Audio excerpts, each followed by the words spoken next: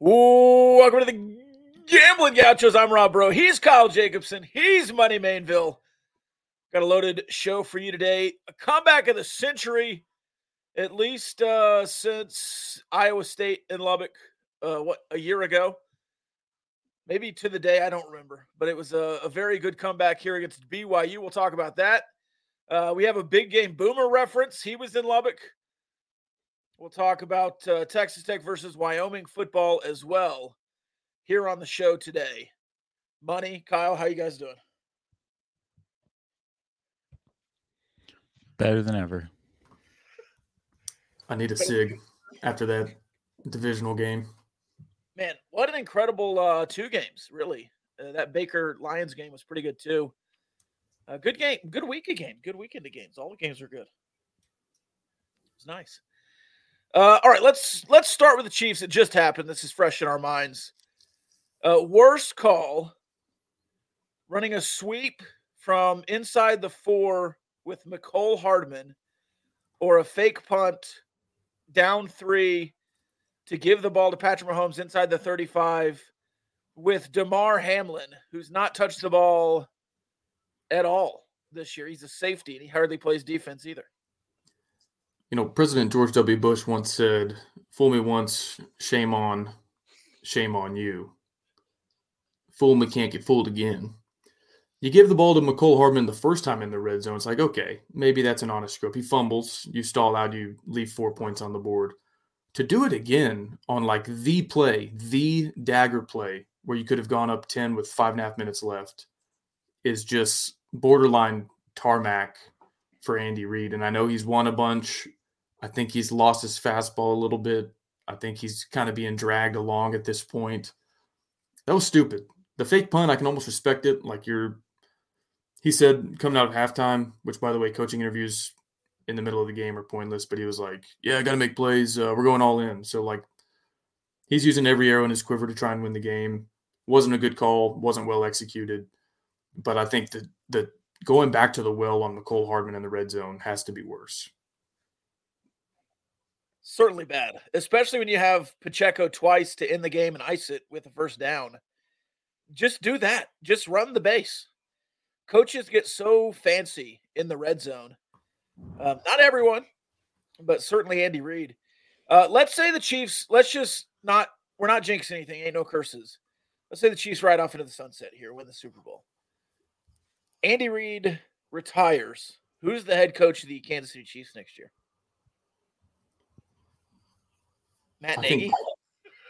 I think Money knows that Cliff Kingsbury's agent would float his name for that job. Oh, he would certainly be floated. Got a connection. Could Patrick Mahomes have that much pull?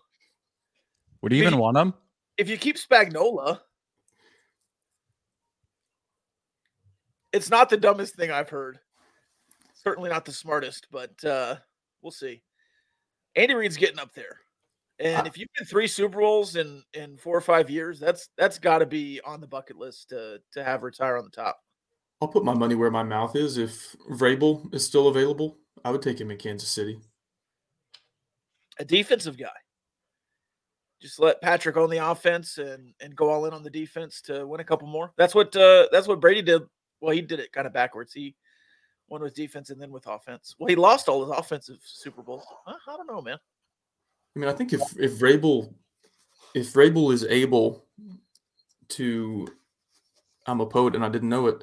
If Vrabel is willing and able to cede some control of the offense and work with the front office to say, this is the offensive personnel we have, this is what we're trying to do, this would be a good coordinator fit, and he can be the CEO and the defensive brains of the operation, I think that could work well. Certainly not trying to get rid of Andy Reid, and you have to win 2 more games to get there, but just a conversation. Colson says hire Bieniemy away from Washington. No, I don't think Patrick and Bieniemy have a good working relationship. Well, half the teams in the NFL. Is he employed with Washington? Yeah, because they had the coaching change. I didn't know if he was still there. Oh, yeah. Half the teams in the NFL had a chance to hire Eric Bieniemy, and all of them passed on it. Yeah, for 3 straight seasons. They were begging somebody else to hire him, and nobody would. Yeah. I don't think he makes his return. Anyways, Kansas City back in the AFC Championship game. Go Chiefs from North Dakota. What's up, Mad Dog? Patrick Mahomes has never not played in an AFC Championship game. His first year, he goes as the all-world breakout star, wins the Super Bowl in his first season, loses in the second, misses a Super Bowl, goes back, wins another one. That's the 4 seasons, 5 straight AFC Championship games. He missed the first Super Bowl, sorry. He got beat by the Patriots in his first season and then went on the run. But still, 6 straight AFC Championships. Unreal. And this breaks the Andy Reid Eagles streak, I believe, of 5 straight with the Eagles there in the early 2000s. And the 2 AFC Championship game losses were both in overtime. They were. He's never lost in regulation in an AFC Championship game. Opening line, Ravens -3.5. Hammer it. The Chiefs +3.5. Does that line get bigger? Man, what the Chiefs could have done if they got Zay Flowers in the first round. I'd have to go back and look at the drafts if that even was possible, but it probably wasn't. Didn't they draft McCole Hardman like 2 spots before DK Metcalf went off the board or something like that? Yeah, that was a bad pick. Maybe that was the CEH pick. I can't remember. Yeah. But they passed on DK Metcalf. Brutal. They've made a lot of good draft picks in the last couple of years defensively, but like 0 great offensive picks besides the offensive line. Creed Humphrey was nails. The guard from Tennessee that fell like the 6th round. He's been a great pick. Other than that, I mean, I guess you can say Rashee Rice has been good. It took him a while to get his footing, but it was Isaiah Pacheco that led the way, and he's also a draft pick. So I guess that's the best draft pick they've made in the last 5 years as a skill position. This isn't the Chiefs podcast, so this will be my final thought on it, and then we can move on. But they have tried, I guess it started with Lamar Jackson. He had the MVP season in 2019, I believe. And he was sort of like supposed to be the 1 and 1A with Mahomes, and the 2 of them were the 2 hotshot young guns in the AFC. They've still been pretty good, even in like down years, but this is their first AFC title game under Lamar Jackson. Then it was Burrow. Or it's kind of Allen and Burrow about simultaneously. Burrow, to his credit, has at least beaten Mahomes in the playoffs at Arrowhead and made it to a Super Bowl, hasn't won one. He's 5-1 against Josh Allen and Patrick Mahomes. So what? I mean, and then they tried to trump that up with Allen this year, and it's like he's 3-0 against Allen in the playoffs. Allen hasn't. He's 0-1 in AFC title games, and Mahomes, at least as far as active players, even if he loses the AFC title game next week, he'll have more appearances in the AFC title game than all other active quarterbacks in the AFC combined. So there's no 1A to Mahomes being 1 right now. Like, somebody has to get to and win a Super Bowl for there to even be a conversation. And even then, in my opinion, having 2 of them is so much more significant than having 1. That, like, he has such a head start on these guys. They're all playing for second place, and it's a distant second place. Let's tie this back into the Big 12 because you could argue we are a Big 12 podcast. There is another Big 12 quarterback in the mix here in the playoffs still, Brock Purdy. Brock Purdy versus Patrick Mahomes in the Super Bowl would be certainly Cyclone Larry's Super Bowl. I don't know that Iowa State fans could contain themselves if Brock Purdy made it, and he likely will. But Jared Goff, Brock Purdy are the 2 last standing in the NFC versus Lamar Jackson and Patrick Mahomes. Quarterback-wise, it's the AFC Super Bowl to lose.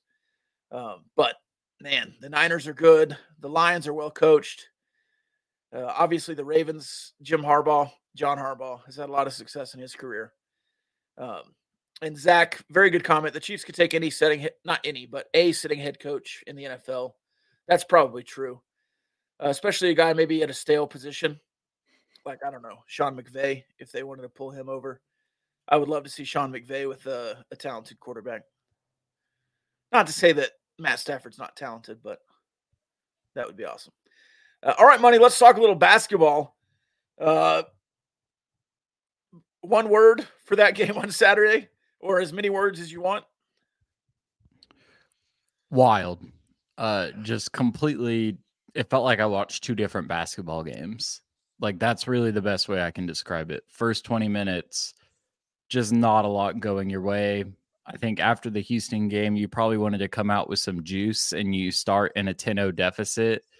That was definitely a little concerning. Their offense was just humming. It seemed like you had a lid on the basket for most of that first half until things finally started to turn the other way after the under 8. But I I just can't remember a basketball game in my head that was so different from the first half and the second half. I mean, BYU's 5-out offense created a ton of problems for this defense in the first 20 minutes, and then they adjusted in the second half, really started kind of running their style of game. Pop Isaac's obviously a huge factor on the offensive end. I thought he played great defense as well. And then Warren Washington returning to form, I think helped you out quite a bit as well. But overall, just a wild game. I mean, that was Kim Palm's number 9 team in the country. That team is not a joke. They are that good, and they still have, players on their bench who are recovering from injuries. And so I think that's going to be a BYU team that just keeps getting better. But to kind of swing that game in your favor after being down as much as 17 in the first half is pretty wild. Hand up. I turned it back to the Texans game at the end of the half. I was completely prepared to write this one off, move on. Pop scores 5 to open the second half. I'm like, okay, well, cut it to inside of 10. You have a chance, and then it kind of goes quickly as you start the comeback. Defensively, how did Texas Tech change the momentum, or was it just BYU missed a couple of shots and you took advantage? Yeah, I still haven't done my rewatch, and there wasn't really anything in particular that I saw live. I just think they started to not have as much rhythm with their spacing in the 5-out. Tech was either just defending better off the ball, or BYU just simply wasn't able to get into their actions. But this is not the first time that BYU has been in control of a game and kind of let it slip out of hand. They had a big lead over Baylor, I'm pretty sure, and then I think the Iowa State game was close, and they would end up winning that game. But they have had some very comfortable leads that have gotten very uncomfortable as the second half has gone on. But overall, I think, Ali Khalifa, man, their big man and what they're doing, their offense through him. I think they compared his passing to Jokic on the broadcast, which kind of made me cringe a little bit. But I understand what they were doing with that. It is very similar to the Nuggets system in that, hey, we're going to let our very capable big man passer have the ball at the top of the key and hope that he can find open shooters. And that's exactly what they did for the first half. In the second half, they kind of started going down low some more. But I think you just caught BYU in a game where they just weren't shooting their best as the game went on. 50% in the first half, and you look at their numbers at the end of the game, and it just doesn't really seem like anybody was that hot. Spencer Johnson not having a great night.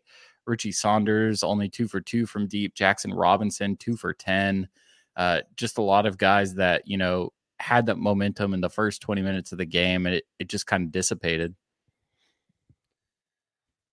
Is that maybe a welcome to the Big 12 moment for BYU second half, to where maybe BYU in their previous basketball conference hasn't seen an atmosphere like that down the stretch?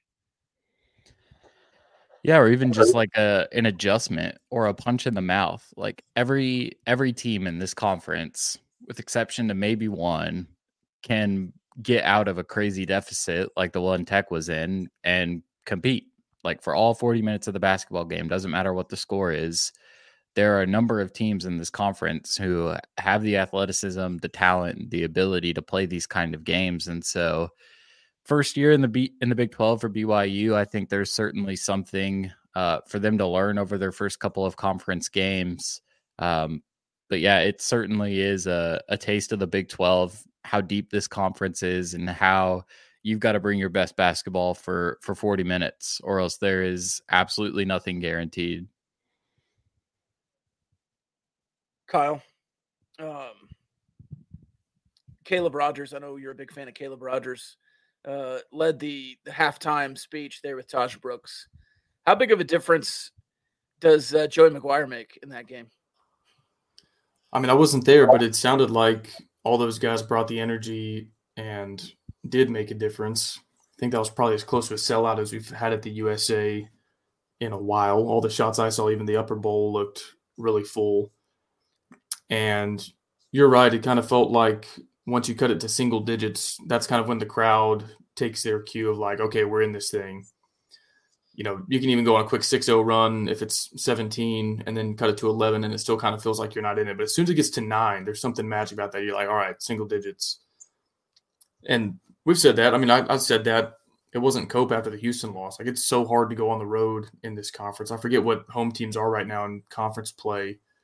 But teams are even going to Morgantown and losing. And they're like the consensus 13th, 14th best team in the conference this year. And they've got home wins over Kansas and Texas. So it's a huge advantage for Texas Tech when the crowd is into the game and every seat is full. It's going to be a really hard place for anybody to win. And I think the analytics sort of reflect that. I think at worst, you're 52, 53% chance to win even your toughest remaining home games per BPI. I don't know what Ken Palm and some of the other ones say. But it wouldn't surprise me at all, tell me what y'all think, if we were favored every single home game from here on out, which is pretty significant. Yeah, even the Kansas game now, after they lose on the road at West Virginia, which we can go down the line here with the rest of the conference real quick. On Saturday, West Virginia 91, Kansas 85. Just an unreal game from Raekwon Battle, 23 points, 9 boards. Houston, 57-42 in a kind of a first half game. Just didn't have much. UCF scored 14 in the first half. Texas beats Baylor, top 10 Baylor at the Moody Center, and they celebrated like what? They just won a national championship. Rodney Terry just so mad about it. Oklahoma beats Cincinnati on the road. Big road win for Oklahoma. Iowa State on the road at TCU. They beat TCU. TCU's played a lot of really close games in the Big 12. And then Kansas State winning at home against Oklahoma State, kind of holding serve. Just another wild weekend here in the Big 12. It's a meat grinder, and another opportunity presents itself every single game for something crazy to happen. What's the biggest surprise? The 17-point comeback from Texas Tech at home or West Virginia winning that game? It's got to be West Virginia beating Kansas. I mean, I've got to be honest. I've completely written them off at this point in the season. I think they've got some bright spots. Kirk Arisa, really good guard. Raekwon Battle, he does not pass, and it is extremely fun to watch because every time he gets the ball on offense, he's just calling his own number, and that's really the only option they have on offense right now. But the more that this team kind of plays together, the better they're starting to look. Now, I would not have expected them to beat Kansas, but certainly proving, hey, maybe they're still going to be, a headache in the Big 12, which is no surprise. I thought that TCU game was crazy. TCU was getting clobbered for most of that game and then roared back. UCF making 7 shots against Houston in the entire game and still covering, shooting 16% and still covering is pretty crazy. Didn't catch much of the Oklahoma game. And then that Texas Baylor game. Baylor gets a great shot from Jalen Bridges at the end of the game. Texas runs their most simple press beater. Like it's literally what you learn in middle school basketball. Guy sets a back screen. You just go straight up the gut and you either hit the corner for the 3 or you just take it to the rim.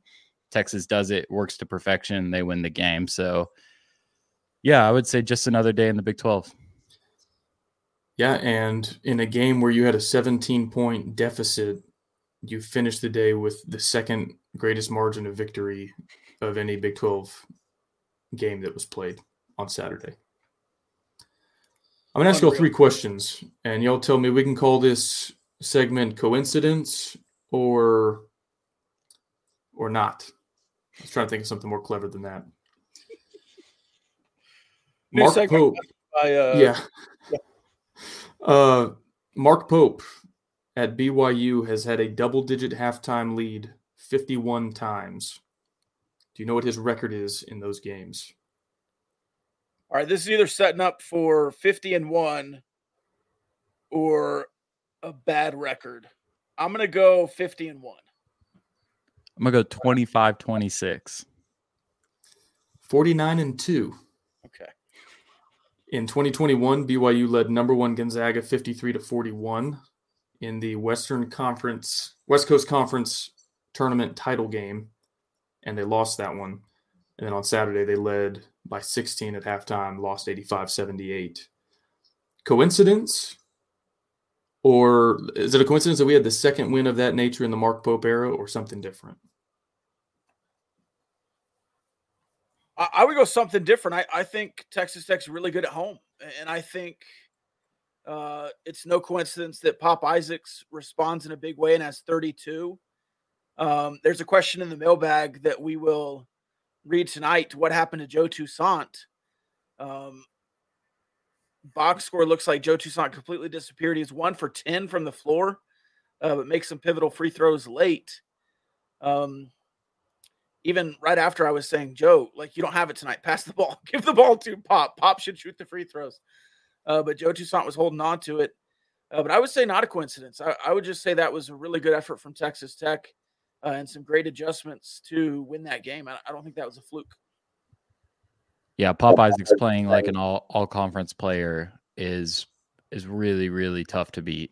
And it's really surprising the lift that he gave this team in the second half. But I mean, I've been saying I think his offensive ceiling is really high. I think this team will go offensively as he goes. I think you're still going to have plenty of nights for the rest of the season where he takes 5 or 6 bad shots in a single game, and it kind of makes you scratch your head. But when he scores, 30 plus, plays lights out defense, shoots well from the field, I think you've just got to hand it to him. So I'll say that credit to Pop Isaacs and really the offense as a whole in the second half. I will go no coincidence.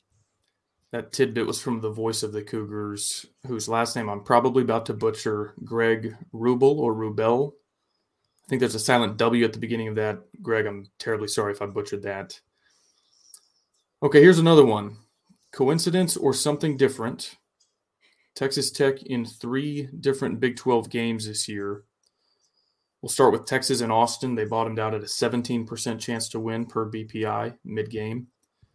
Kansas State and Lubbock, they bottomed out at a 9% chance to win per BPI. And on Saturday against BYU, bottomed out at a 5% chance to win per BPI. Wind up going 3-0 by a combined margin of victory of 19 points. Coincidence or something different? If it happened once, Kyle, I would say it's a coincidence. If it happened twice, it's a little less likely. 3 times, walks like a duck, talks like a duck, quacks like a duck, it's a duck. This team is really good fighting from behind. You've seen teams like that get on heaters. The Cardiac Cats, the Panthers back in, 2007, won a bunch of close games. They called them the Cardiac Cats. Kimba Walker, also the Cardiac Cats. I think people just like to call them Cardiac Cats whenever it fits. But this team is just really good at playing from behind. Again, happens 3 times. I don't think it's a fluke anymore. I have no idea, but I don't want there to be a 4th. And it really surprises me because there's a website I really like to look at analytics on, evanmaya.com. He does a lot of great stuff. He had kind of had a graph that picked up some steam this past week, kind of talking about kill shots, which are just 10-0 runs. And Texas Tech gives up a lot of 10-0 runs and does not generate a lot of 10-0 runs. But hey, 8-2, 9-1. I feel like those are some of the runs and the sequences that this team can put together really, really quickly. And so even though it may not be that straight 10-0, I think the potential is there for this to be an offense that can kind of play with fire.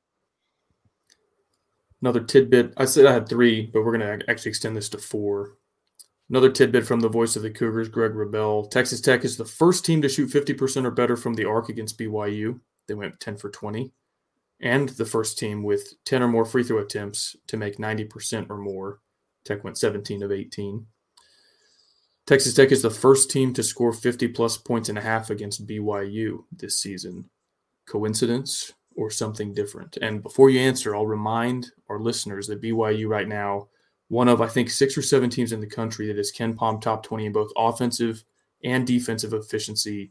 This is an elite defensive team. Their three-point shooting gets all the attention. They're very good on defense as well. Coincidence or something different?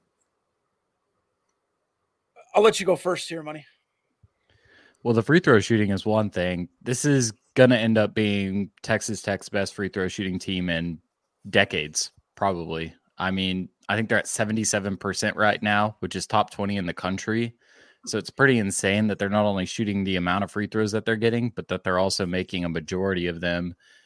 And then to shoot as poorly as you did in the first half, I think it was, 36% from deep in the first half, 35% from the field, and then turn that around and go 67% from deep in the second half is absurd. So I'm going to credit the offense. I'm going to give them their flowers there for pulling that one off. I think in the sense that BYU probably won't allow that too many times in the future, I'll go coincidence. I also don't think you'll see that from Texas Tech. Every game, you're not going to shoot 50% from three. You probably, have seen more 20% games this year from Texas Tech beyond the arc than 50. It all washes out in the mix.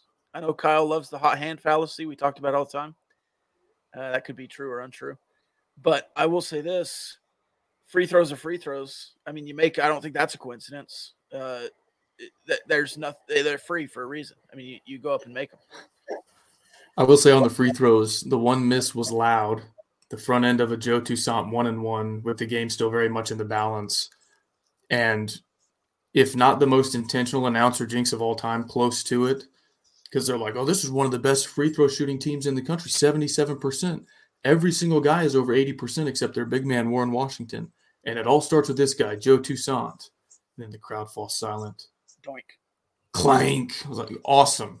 And I think we were up 4 at that point. We were like dagger territory if he makes both of those. I was like, I've seen this before. They're going to go hit a 3 1-point game, and then we're off. Thankfully, it didn't turn out that way. But yeah, I think I'm with you. I think that's a lot of different things kind of moving together to say, oh, that's just a lucky run or a lucky game or a missed travel call on Joe Toussaint. I think it's more than that. We've got a comment that it's an ethos of fighting. I think that's true. I don't think toughest team wins is bullcrap. I think that they believe that, they live that.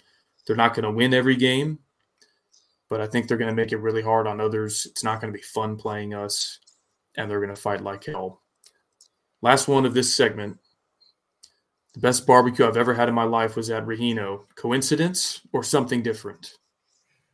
I think that's something different, man. It's a fact that it's the best in West Texas.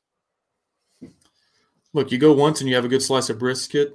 Maybe they just cooked a good brisket. You go twice and you have ribs, turkey, brisket, burger, jalapeno poppers, Texas Twinkies. That's beyond just coincidence. That is divine barbecue, and it can be found at Rahino in Olton, Texas, or going all across West Texas in the mobile food truck. Follow them on social at Rahino BBQ. Stay in tune with new menu items, lunch specials, things of that nature. And order ahead at RahinoBBQ.com to make sure your food is there when you arrive. Shout out to the goats. It'll be the best barbecue you've ever had, and it won't be a coincidence. That's their new tagline.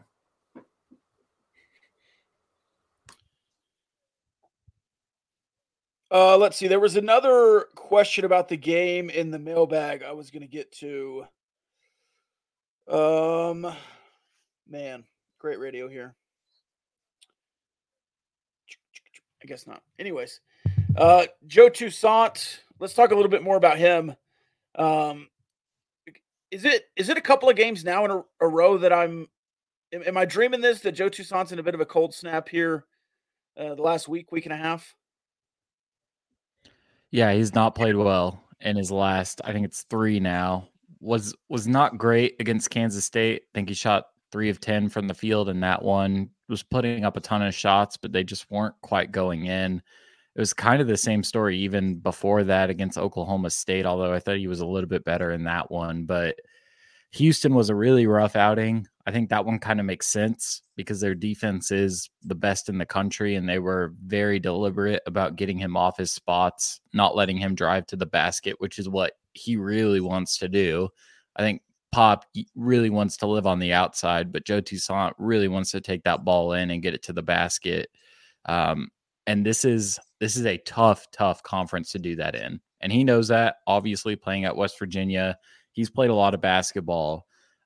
This is nothing new to him, but the last couple of defenses you've run into, especially BYU and Houston, a lot of length, a lot of size, a lot of athleticism. That's going to make your life tough as a guard, but I don't know how many more games you want to keep playing where he goes, 25% from the field and gets almost all of his scoring from the free throw line, doesn't get a ton of assists, and, struggles to protect the basketball. I think he's got to be a little bit better if Tech wants to keep winning huge Big 12 games. And luckily you just won one of the toughest games on your schedule with him playing like that. But I certainly do think there is something to say about, hey, over this next week that you have off, let's look at the film. Let's see what hasn't been working. Let's try and find you some more spots. I think the thing that makes it really difficult too is with Pop, there's a certain degree that he can play off ball. And I almost think he's almost more efficient when he's off the ball, but that's just not Toussaint's game. He's really a pull-up shooter, getting to the basket, creating off of drives. And so I think it's just going to be about how this offense can create space around him and how this coaching staff can negate long, athletic Big 12 defenses, because this is not going to get easier against Oklahoma, TCU, Iowa State. Those are pretty much nightmare matchups for your guards. And so I think this is something you want to spend a lot of time on over this next week to try and really figure out how to get your guys some open looks. Do you have any other comments on the game, Kyle, before we kind of move on to something adjacent? I guess on the Toussaint conversation, it looks to me, and I usually don't go toward this kind of analysis, that he's just kind of pressing a little bit, like he's trying to get a call instead of just playing basketball. And he just needs to trust his game. He's a good ball handler. He's quick. He's strong. It's like, get into the lane. You'll get calls throughout the game. But I don't know. A few times it looks like he's been trying to get the call instead of just making the play, whether that's driving, shooting, passing, whatever the case may be. And so to me, it just looks like a couple off games. Thankfully, you have a guy like Pop that can sort of do more than just pick up the slack, can play a really good game. And there might be a game where Pop, is cold shooting from outside and you need Joe Toussaint to, put up 10 or 12 field goals from inside the lane. And he's capable of doing that when he's playing at his best. Ideally, of course, they're both playing close to their ceiling at the same time. And, that would be very difficult for opposing defenses to defend. So I think he just needs to settle down. I think this midweek bye is coming at a good time.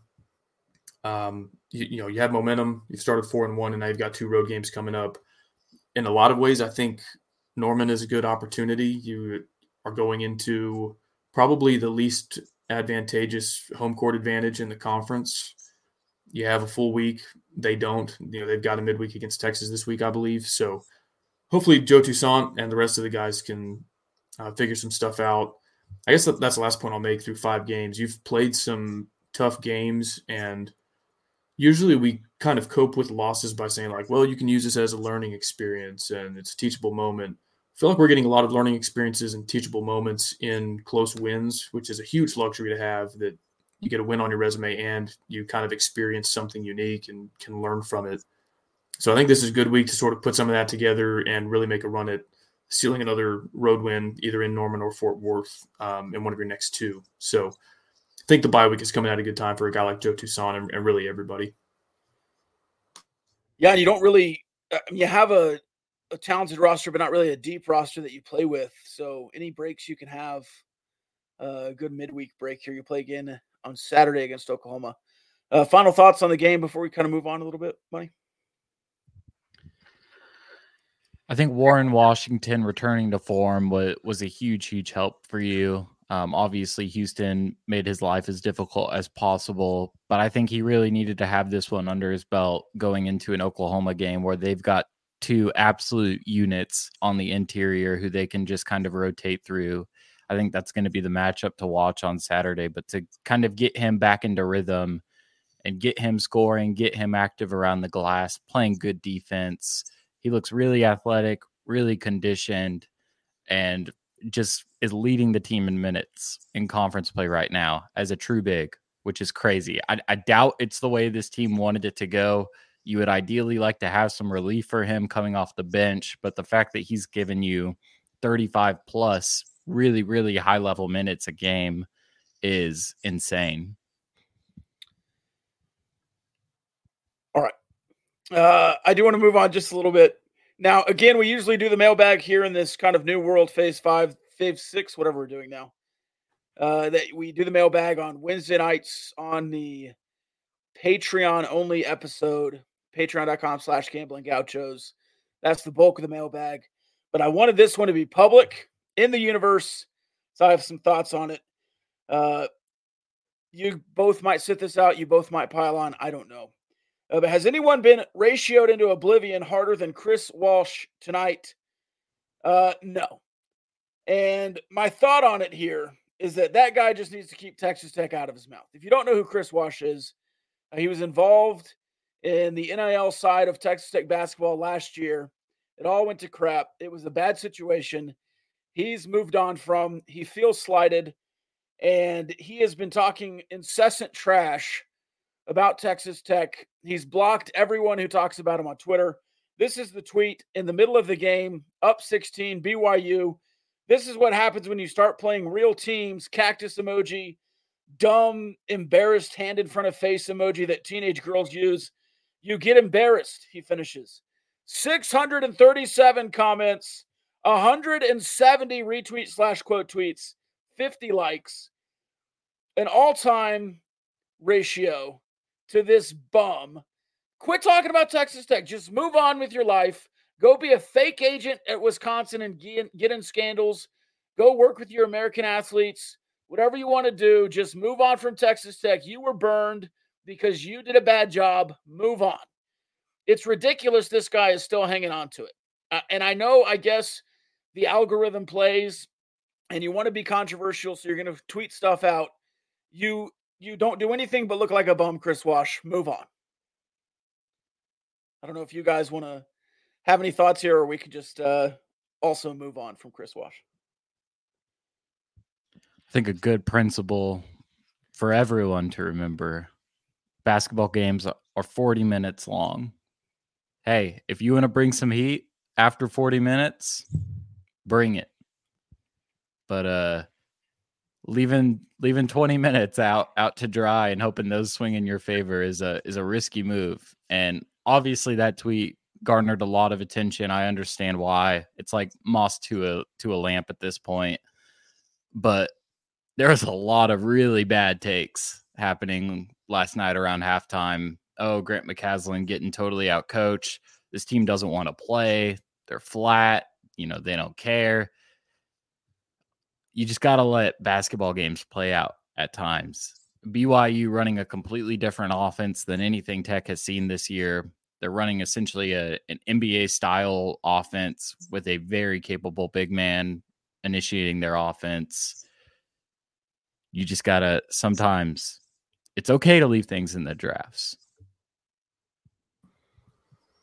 I think you pretty much covered it, Rob. There's really no reason for this guy to be tweeting unless he's a glutton for punishment. I would think after you, I don't know, embarrassing things can happen to people online.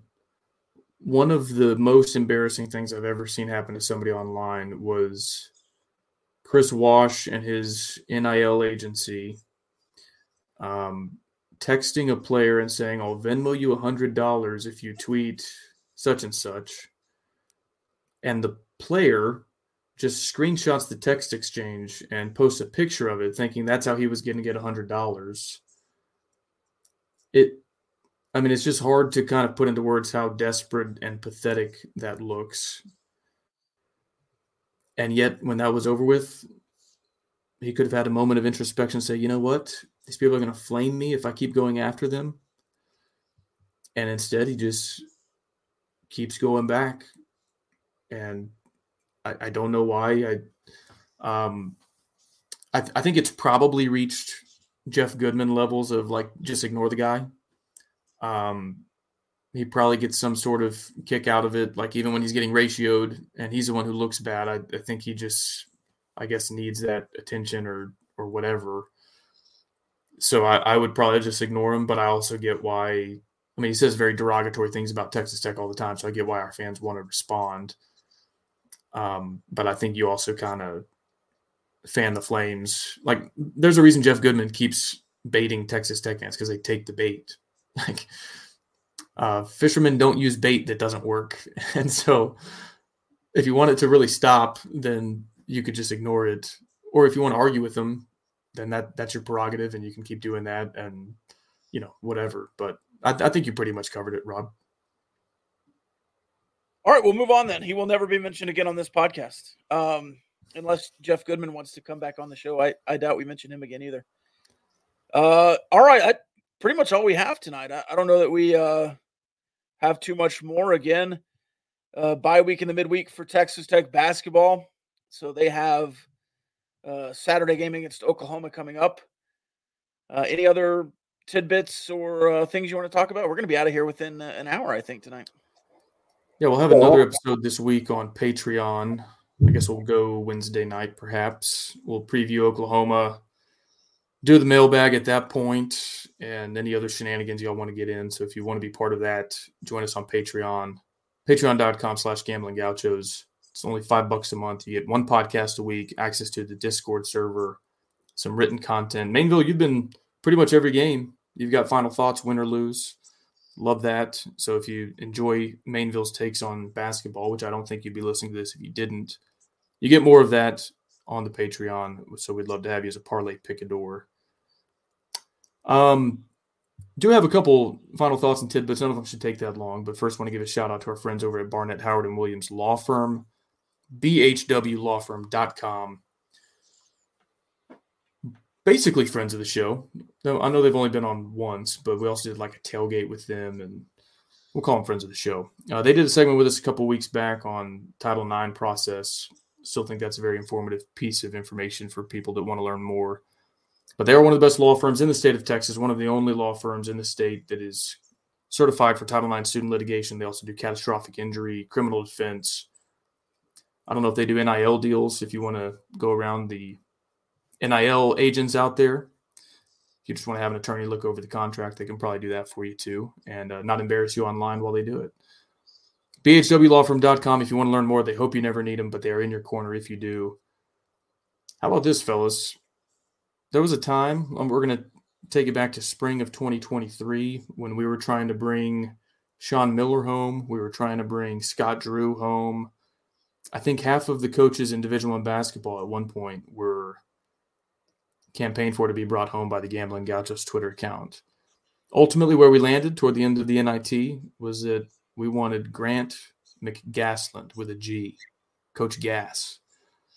This was in the early ages of AI image generation, and I got a creepy picture of a basketball coach in a red suit holding what kind of looks like a gas can, and then photoshopped Grant's face on it, added a gas pump, and a meme was born. And we've got institutional adoption, my friends, because Kellen Buffington, the GM of Texas Tech men's basketball, after the BYU win, he tweets 2 words, Grant McGasland. So in 9 months, we went from crappy AI meme to institutional adoption. As our friend John Rothstein would say, it spreads. Proud moment for the Gambling Gauchos podcast. Yeah, and I don't know that was well received initially, that the gas nickname, but it certainly has stuck, and I love it. I think it spreads, like a gas fire. Got gas tank emojis in the replies. Love it. Let's see. I think my final thought, this was cool. We don't cover a lot of Texas Tech track on here, but this is, I butched Greg Rebel's name earlier. I'm not going to try this one. I'm going to make you Google this. But a Texas Tech freshman high jumper She went 1.96 meters, which for those of our listeners in America, that's about 6'5" in the high jump. That's a school record.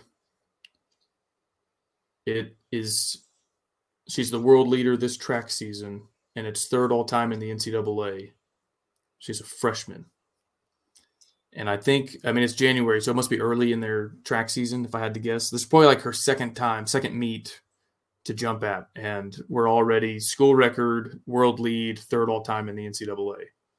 It's insane. And Rodney Blackshear, Marcus Coleman, they're replying to the video of her clearing 6'5". Pretty cool to have some football legends from a couple decades ago chime in and celebrate that jump, because that's insane.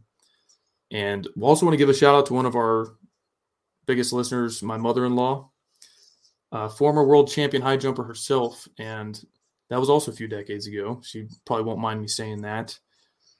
And I Googled her when I saw that this gal jumped 6'5". I was like, I wonder what my mother-in-law did back in the day. And I found online she did 2 meters, which is between 6'6" and 6'7". But it was like 1988 or 1989. And I went to dinner with her today. And I didn't know if she would remember, like if it was one of those moments that you remember for the rest of your life as an athlete, or if she was like, oh, I don't know, that was 40 years ago. So I asked her, I told her, I was like, this freshman girl at Tech just hit 6'5". Do you remember what your personal best was? And she goes 6'6" and 3/4, like that. I was like, okay, you do remember. So she could jump over Michael Jordan. For reference, he was 6'6". And she was 2-time indoor and 2-time outdoor national champion in the United States. And this freshman at Texas Tech is like an inch and a half below that height right now. So just incredible stuff. Like I said, I know we normally don't talk track on here, but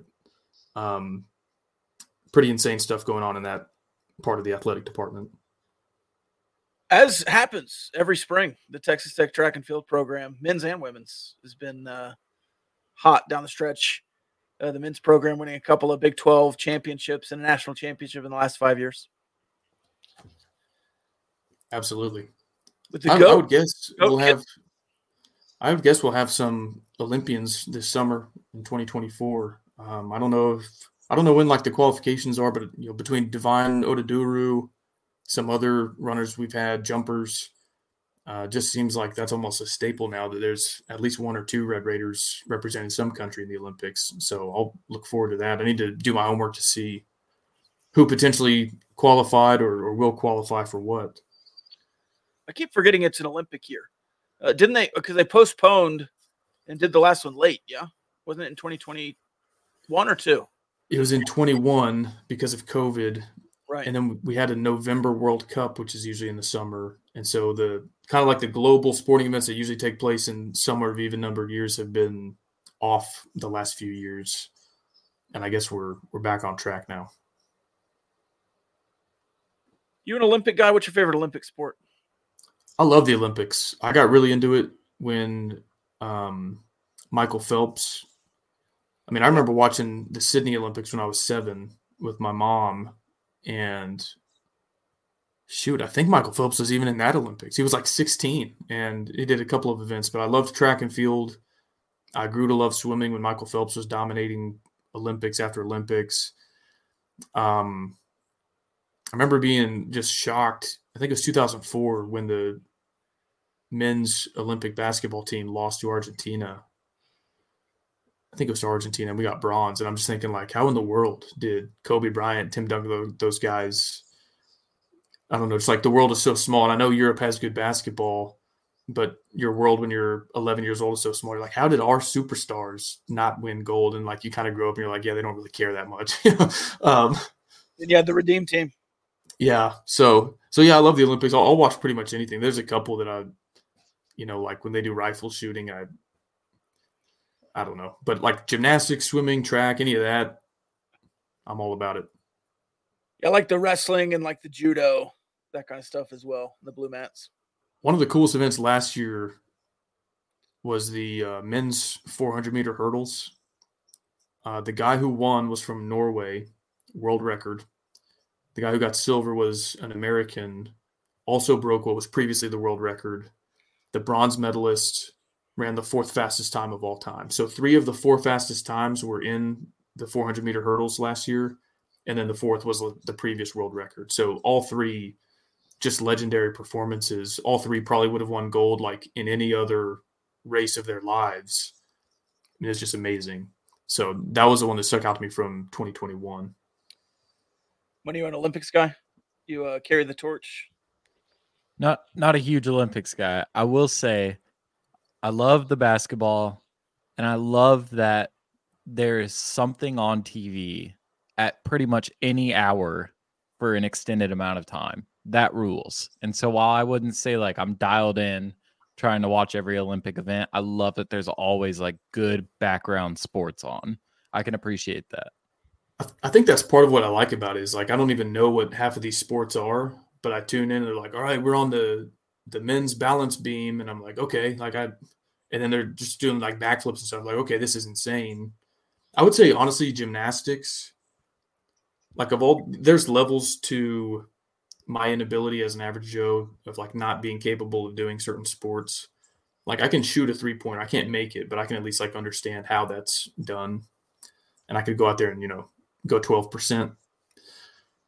But balance beam and stuff like that, it's like it doesn't compute. I couldn't walk across it, much less do a handstand and a cartwheel and a backflip on it. And so, it's off season for like every other sport at that point in the year for the most part. I guess baseball is kind of in the dog days of summer. And I just like tuning in and kind of like learning about a new sport and just marveling at the randomness of some of it and like how insanely good you have to be at that level. And most Olympic sports, I'm like, yeah, I couldn't. There's no way I could do that. Whereas I scream at the TV all the time. I'm like, oh, I could have caught that pass or stuff like that. So, yeah, that's part of the fascinating part to me is like I don't even know what I'm watching half the time. All right. New segment. I've wanted to start doing this more trivia. We've done trivia before. I usually ask the questions. Kyle knocks them out of the park. We did for a stretch in the offseason name every team in this conference that Kyle enjoyed. I want you to give me the top 5, and you both can chime in, the top 5 medal winners country by country. Let's do gold medals.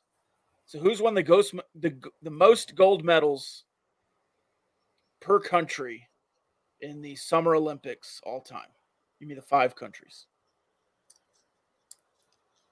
United States. Number 1, wide margin. Are we combining East Germany, West Germany under the flag of just Germany? We are, but it's not in the top 5. Oh, really? Well, they aren't combined, which is why it's not in the top 5. Sorry, okay. I said that wrong. China. Number 4. Japan. Not in the top 5. United 10. Kingdom. Great Britain. Okay. Yeah. Sorry. That's what I meant. Yeah. Number 3. So you're missing 2 and 5. So, okay. I've got a few guesses here. Really good at swimming, not good at anything else. Australia. Not in the top 5. Okay. Really good at track. Cusp in the top 10. Jamaica. Not there. Not in the top 20. Russia. Soviet Union, number 2. I mean, how far back does this go? Like Greece? Greece is not in the top 10. It's one more. Yeah, I should have guessed Russia a long time ago. Yeah, there's one more. The top 5, it's the 5th. I'm going to feel like an idiot once you tell us. Yeah. Like Canada. I don't know. Not Canada. Got a red, white, and blue flag. France? France. That 5th. Okay. With 223 gold medals. Can you venture a guess at how many gold medals the United States has? Oh. I think I've read stuff that like if Michael Phelps was his own country, he'd be like 23rd all time among all countries. So, I mean, gosh. How many did you say France had? 223. And they're 5th? They're 5th. I'll say we have 1,500. 1,061. Okay. Next highest, the Soviet Union with 395 and only 9 Olympics. I can't remember if it was the women's marathon or the women's triathlon. I think it was women's triathlon. I don't even remember the island that this woman was from, but the population was like 70,000 of that entire country. And I looked it up, and it was basically like if San Angelo as a city had its own Olympic delegation, and somebody from San Angelo beat everybody else in the world. All right, that was fun. The Soviet Union also number 2 in total medals. So there you go. It's really funny to look at the discrepancy. I guess the United States and like probably Great Britain and France, maybe the outliers here, but the discrepancy in medals between summer and winter. Like I followed Norway, and if we win like 10 medals in the Summer Olympics, it's a miracle. Like you have a swimmer gets third place here, a runner gets second place there, and and then winter, it's all like skiing and stuff. And so all of a sudden, like Norway and Canada are these just heavy hitters in the Winter Olympics. It's kind of funny. Number 1 country in the Winter Olympics is it Norway? It's Norway, 405 medals. Look at us. Those are my people. There you go. You want a couple of more there? Can you get the top 5 in the Winter Olympics? Some crossover here. I feel like Germany in some form or fashion is up there. Germany's 3rd. United States. 2nd. Italy? No. You had one that you named in the summer, but was not a Summer Olympics, but it is a Winter Olympics. Was it Mainville's Japan? No, but it was Mainville's. What else did you guess, Money? Canada. Oh, yeah, duh. I thought we already said that. I don't think you'll get 4. It's odd. I honestly didn't know this country was doing it like that. Oh, I don't think this is one you're going for, but I'm sure Russia is up there, or the Soviets. The Soviets are 6. What country would I not guess? Similar vein there to the Soviets. How's about, well, I was going to say Switzerland. They're 7. Sorry, Sweden. Jamaica. Cool runnings. Austria. I don't think we would have gotten there. Yeah. One of my favorite Olympic moments. This was hilarious. He was a speed skater from Australia. I think his last name was Bradbury. I think this was about 2002. And he was like, that's a sport that you can't really make a lot of money doing. And so I don't know what he did, like sold insurance and then speed skated on the side. And he was getting old for a professional speed skater. And like he knew he wasn't very good. But he qualified for the Olympics in Australia. And he reached like the quarterfinals. And he was like, okay, so for those who don't know speed skating, there's 4 guys in every race. And then I guess like 2 advance and then maybe additional certain number with the fastest time. So like go to the next round. He makes the quarterfinals and he's like, I'm not as good as any of these guys. I don't have a chance. But what's also common in speed skating is at the end, guys get tangled and they fall and slide. And like basically, if you're the only guy who doesn't crash, you can win almost by default. And so he was like, I'm just going to skate a quarter of a lap behind these guys and make sure I finish on my feet. And I made the Olympics. Like, who cares? Quarterfinals, everybody falls. He goes through. Same strategy for the semifinals. He's like, I'm not as good as these guys. I can't beat them. I'm just going to hang back.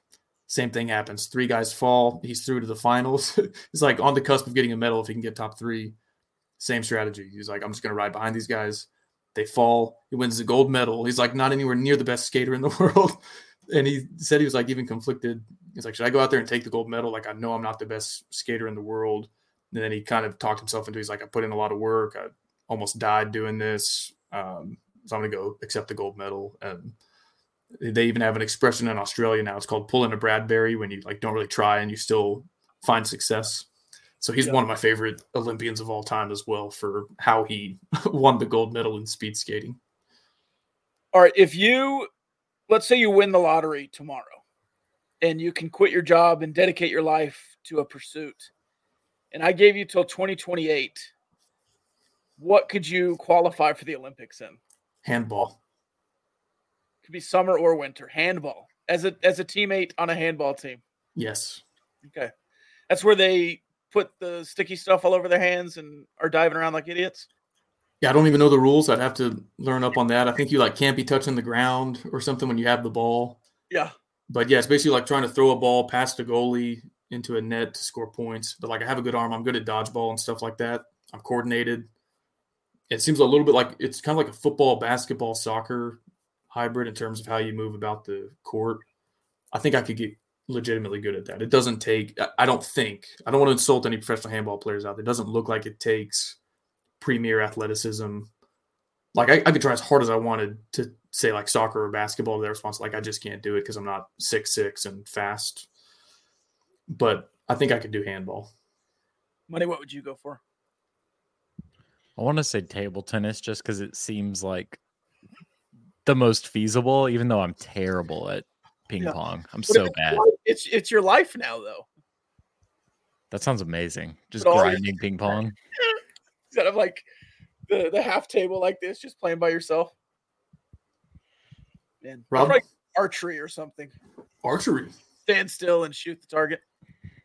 Or walking. Have y'all seen that sport in the Summer Olympics? The speed walking?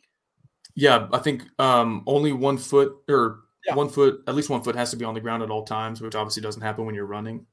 Yeah. So that's when I'm I've never done it like they do it. So I'm surely you don't run out of energy walking. And I'm saying this as a guy who got a B in walking class at Texas Tech. So stones and glass houses. But I feel like it doesn't take an elite LeBron James level athlete to go do walking.